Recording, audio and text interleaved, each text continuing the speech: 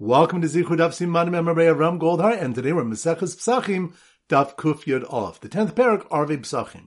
So the three topics we're going to focus on. Number one, the Gemara brings a brisa that says, Shlosha ein mamatzin. There are three things that we may not allow to pass between, which the Rashbam explains means that one of these three things may not pass between two men.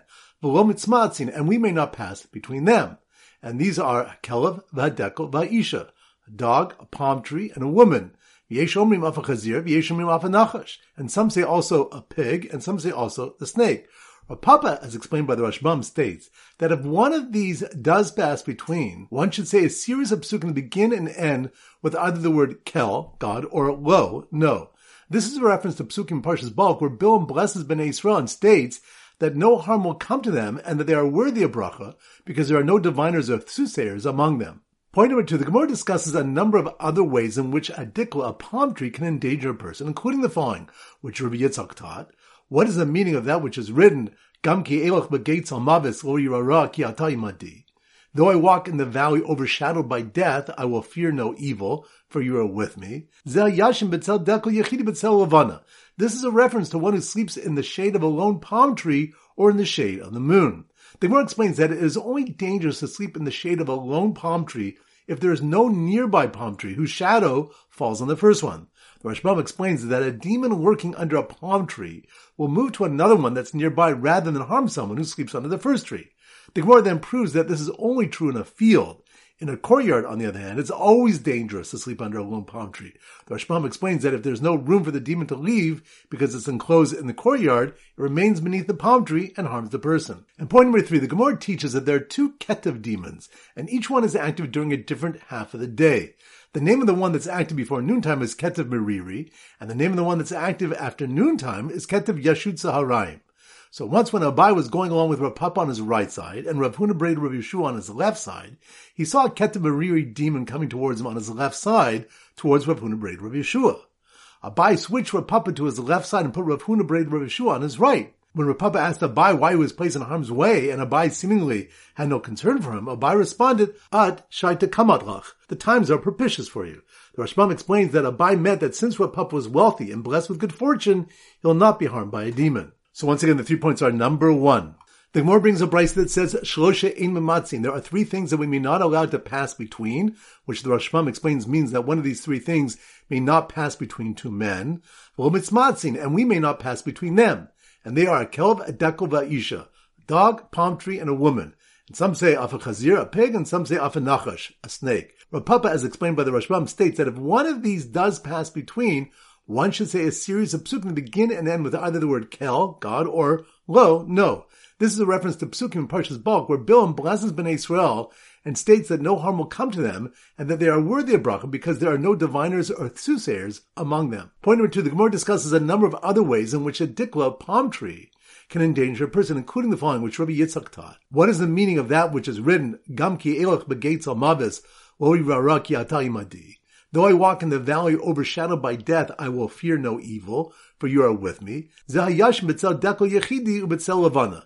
is a reference to one who sleeps in the shade of a lone palm tree or in the shade of the moon. The Gemara explains that it is only dangerous to sleep in the shade of a lone palm tree if there's no nearby palm tree whose shadow falls on the first one. The Rashbam explains that a demon lurking under a palm tree will move to another one that's nearby rather than harm someone who sleeps under the first tree. The Gemara then proves that this is only true in a field. In a courtyard, on the other hand, it's always dangerous to sleep under a lone palm tree. The Rashbam explains that if there's no room for the demon to leave because it's enclosed in the courtyard, it remains beneath the palm tree and harms the person. And point number three, the Gemara teaches that there are two ketev demons, and each one is active during a different half of the day. The name of the one that's active before noontime is ketev meriri, and the name of the one that's active after noontime is ketev yashut saharayim. So once when Abai was going on with Rav Papa on his right side and Rav Huna braided Rav Yeshua on his left side, he saw a Ketev Meriri demon coming towards him on his left side, towards Rav Huna braided Rav Yeshua. So Abai switched Rav Papa to his left side and put Rav Huna braided Rav Yeshua on his right. So when Rav Papa asked Abai why he was placed in harm's way, and Abai seemingly had no concern for him, Abai responded, At shata kamatlach. The times are propitious for you. The Rashbam explains that Abai meant that since Rav Papa was wealthy and blessed with good fortune, he'll not be harmed by demon. Alright, so now we go to our Simon Daf Kuf Yud Aleph, and our standard Simon is a kayak. a kayak. So here goes. The demonic kayak race, which required participants to pass between dogs, palm trees, and women through the valley of death where people slept in the shade of lone palm trees and the moon, was won by the billionaire scholar who was blessed with great fortune. Once again, in slow motion. The demonic kayak race, that must be run Daf Kuf Yud Aleph. The demonic kayak race, which required participants to pass between dogs, palm trees, and women, which reminds the Gemara brings a brayso that says there are three things that may not pass between two men, and that we may not pass between them, and they are the dog, the palm tree, and the woman. Some say also a pig, and some say also a nachash, a snake. Rav Papa, as explained by the Rashbam, states that if one of these does pass between them, one should say a series of psukim that begin and end with the word kel, God, or lo, no. And this is a reference to psukim in Parshas Balak, where Bilam blesses Bnei Yisrael and states that no harm will come to them, and they are worthy of bracha because there are no diviners or soothsayers among them. So the demonic kayak race, which required participants to pass between dogs, palm trees, and women through the valley of death where people slept in the shade of lone palm trees and the moon, which reminds Rabbi Yitzchak taught. What's the meaning of the pasuk? Gam ki elach begates al maves lo yirara ki ata imadi. Though I walk in the valley overshadowed by death, I will fear no evil, for you are with me. This is a reference to one who sleeps in the shade of a lone palm tree or in the shade of the moon. And the Gemara explains that it is only dangerous to sleep in the shade of a lone palm tree if there is no nearby palm tree whose shadow falls on the first one. The Rashbam explains that a demon lurking under a palm tree will move to another one that's nearby rather than harm someone who sleeps under the first tree. The Gemara then proves that this is only true in a field. In a courtyard, on the other hand, it's always dangerous to sleep under a lone palm tree. And the Rashbam explains that there's no room for the demon to leave because it's enclosed in the courtyard, it remains beneath the palm tree and harms the person. So the demonic kayak race, which required participants to pass between dogs, palm trees, and women through the valley of death where people slept in the shade of lone palm trees and the moon, was won by the billionaire scholar who was blessed with great fortune. Which reminds the Gemara teaches that there are two ketiv demons, and each one is active during a different half of the day. The one that's active before noontime is ketiv meriri, and the one that's active after noontime is ketiv yashud saharayim.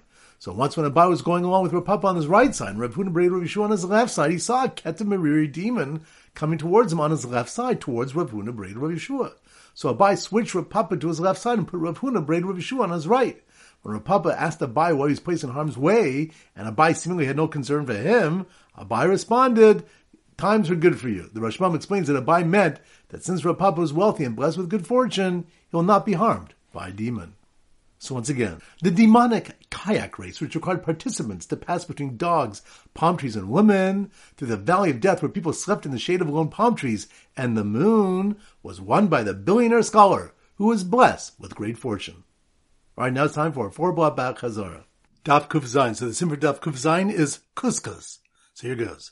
The lavish couscous dish, that must be on Daf Kuf Zayin. The lavish couscous dish prepared from Olav Malka was not touched by the visiting rabbi who was given date beer for Havdalah, which reminds us of the incident of a member traveling being given date beer for Havdalah, not wanting to make Havdalah in anything but wine, went to bed fasting. When it happened again the second year, he said, Ihachi chamer medinahu. If so, beer is the wine of the province. He said Havdalah and he tasted some food. Rashbam explains that a member meant that because wine was regularly unavailable there, beer was the local equivalent and therefore suitable for Havdalah. And the Gemara discusses the suitability of several types of beer for Kiddush and Havdalah and brings some incidents about the ill effects that occurred after drinking some date beer.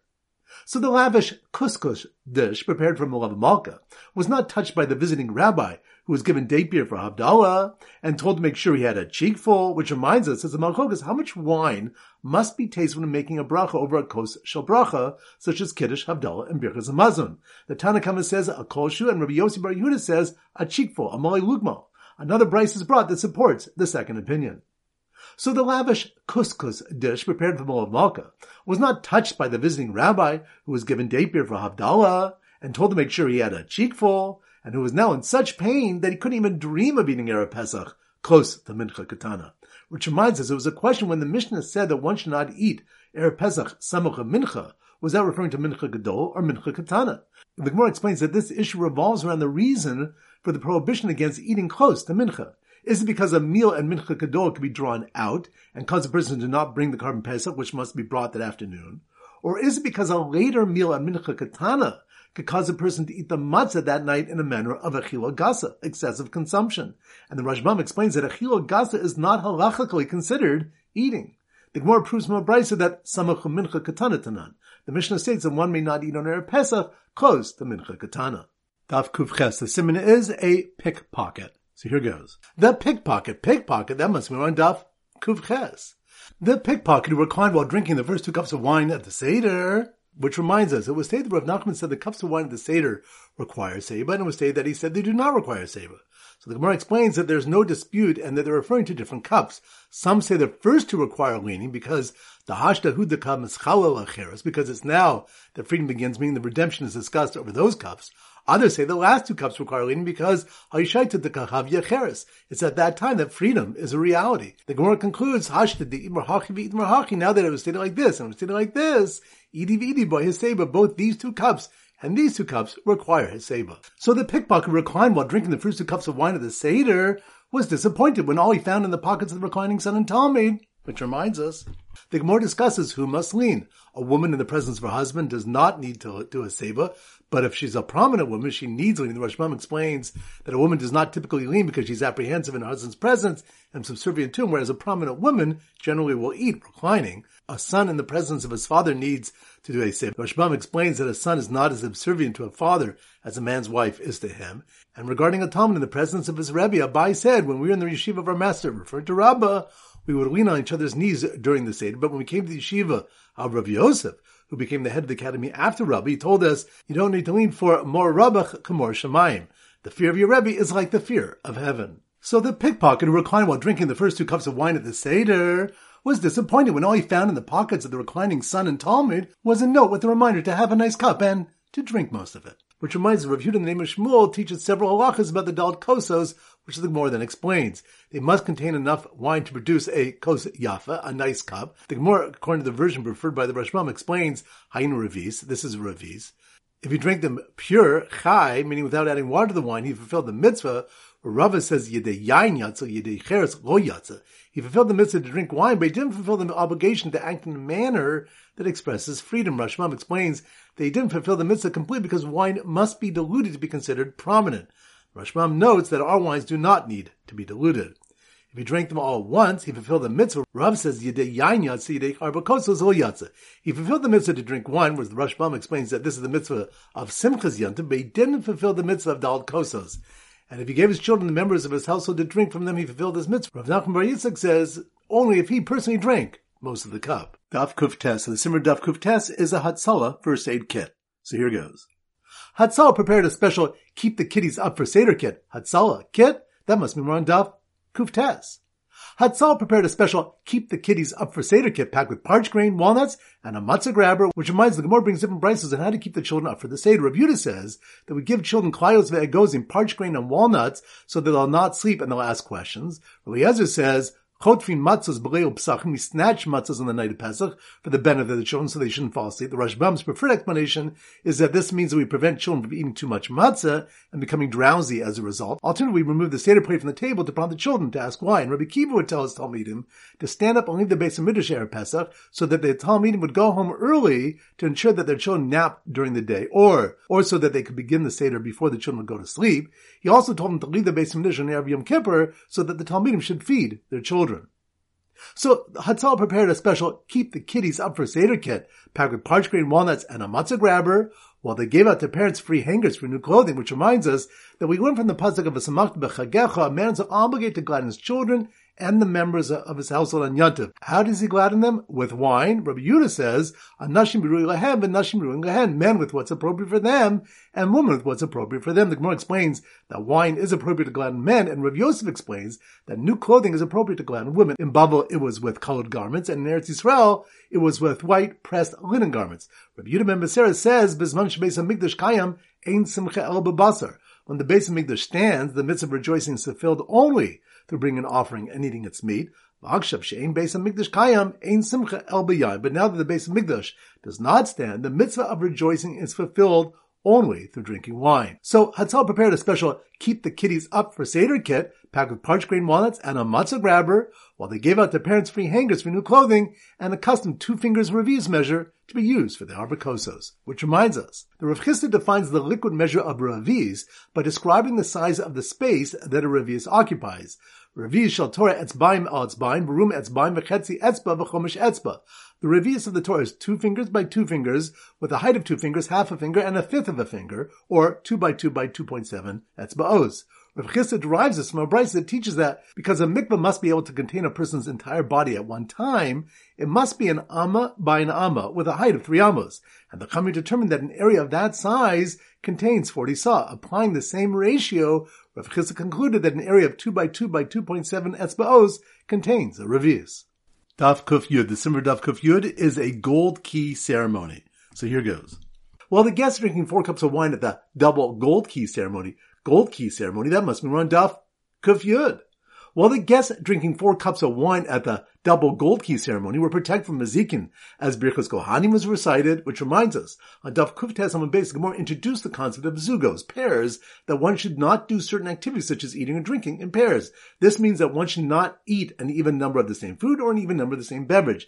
Rabbeinu Bachya writes that the avoidance of pairs is a concrete expression of our rejection of dualism, the heretical belief that there are 2 deities. Eating in pairs enables demons or sorceresses to harm a person. On our daf, Rav Chisda and Rabbi Baruch Huna were lenient and both said, Shalom l'tov mitzaref l'ra lo mitzaref. Shalom, meaning the 7th cup, which corresponds to the 7th word in the last bracha of Birchas Kohanim, combines with the other 6 cups you drank for good, but does not combine with drinking 8 cup for bad. Therefore, there is no danger in drinking 8 cups. The Rashbam explains that since the Kodesh Baruch Hu chose to convey his brachas to the Jewish people through the 7th word, Shalom, no harm in the world can come of it. The Gemara brings Rabbah and Rav Yosef apply the 5th word of the middle bracha, v'chuneka, the same way, and that therefore there's no harm in drinking 6 cups. And then Abai and Rabbah apply the 3rd word, v'shmerecha, in the first bracha similarly, and that there is therefore no harm in drinking 4 cups.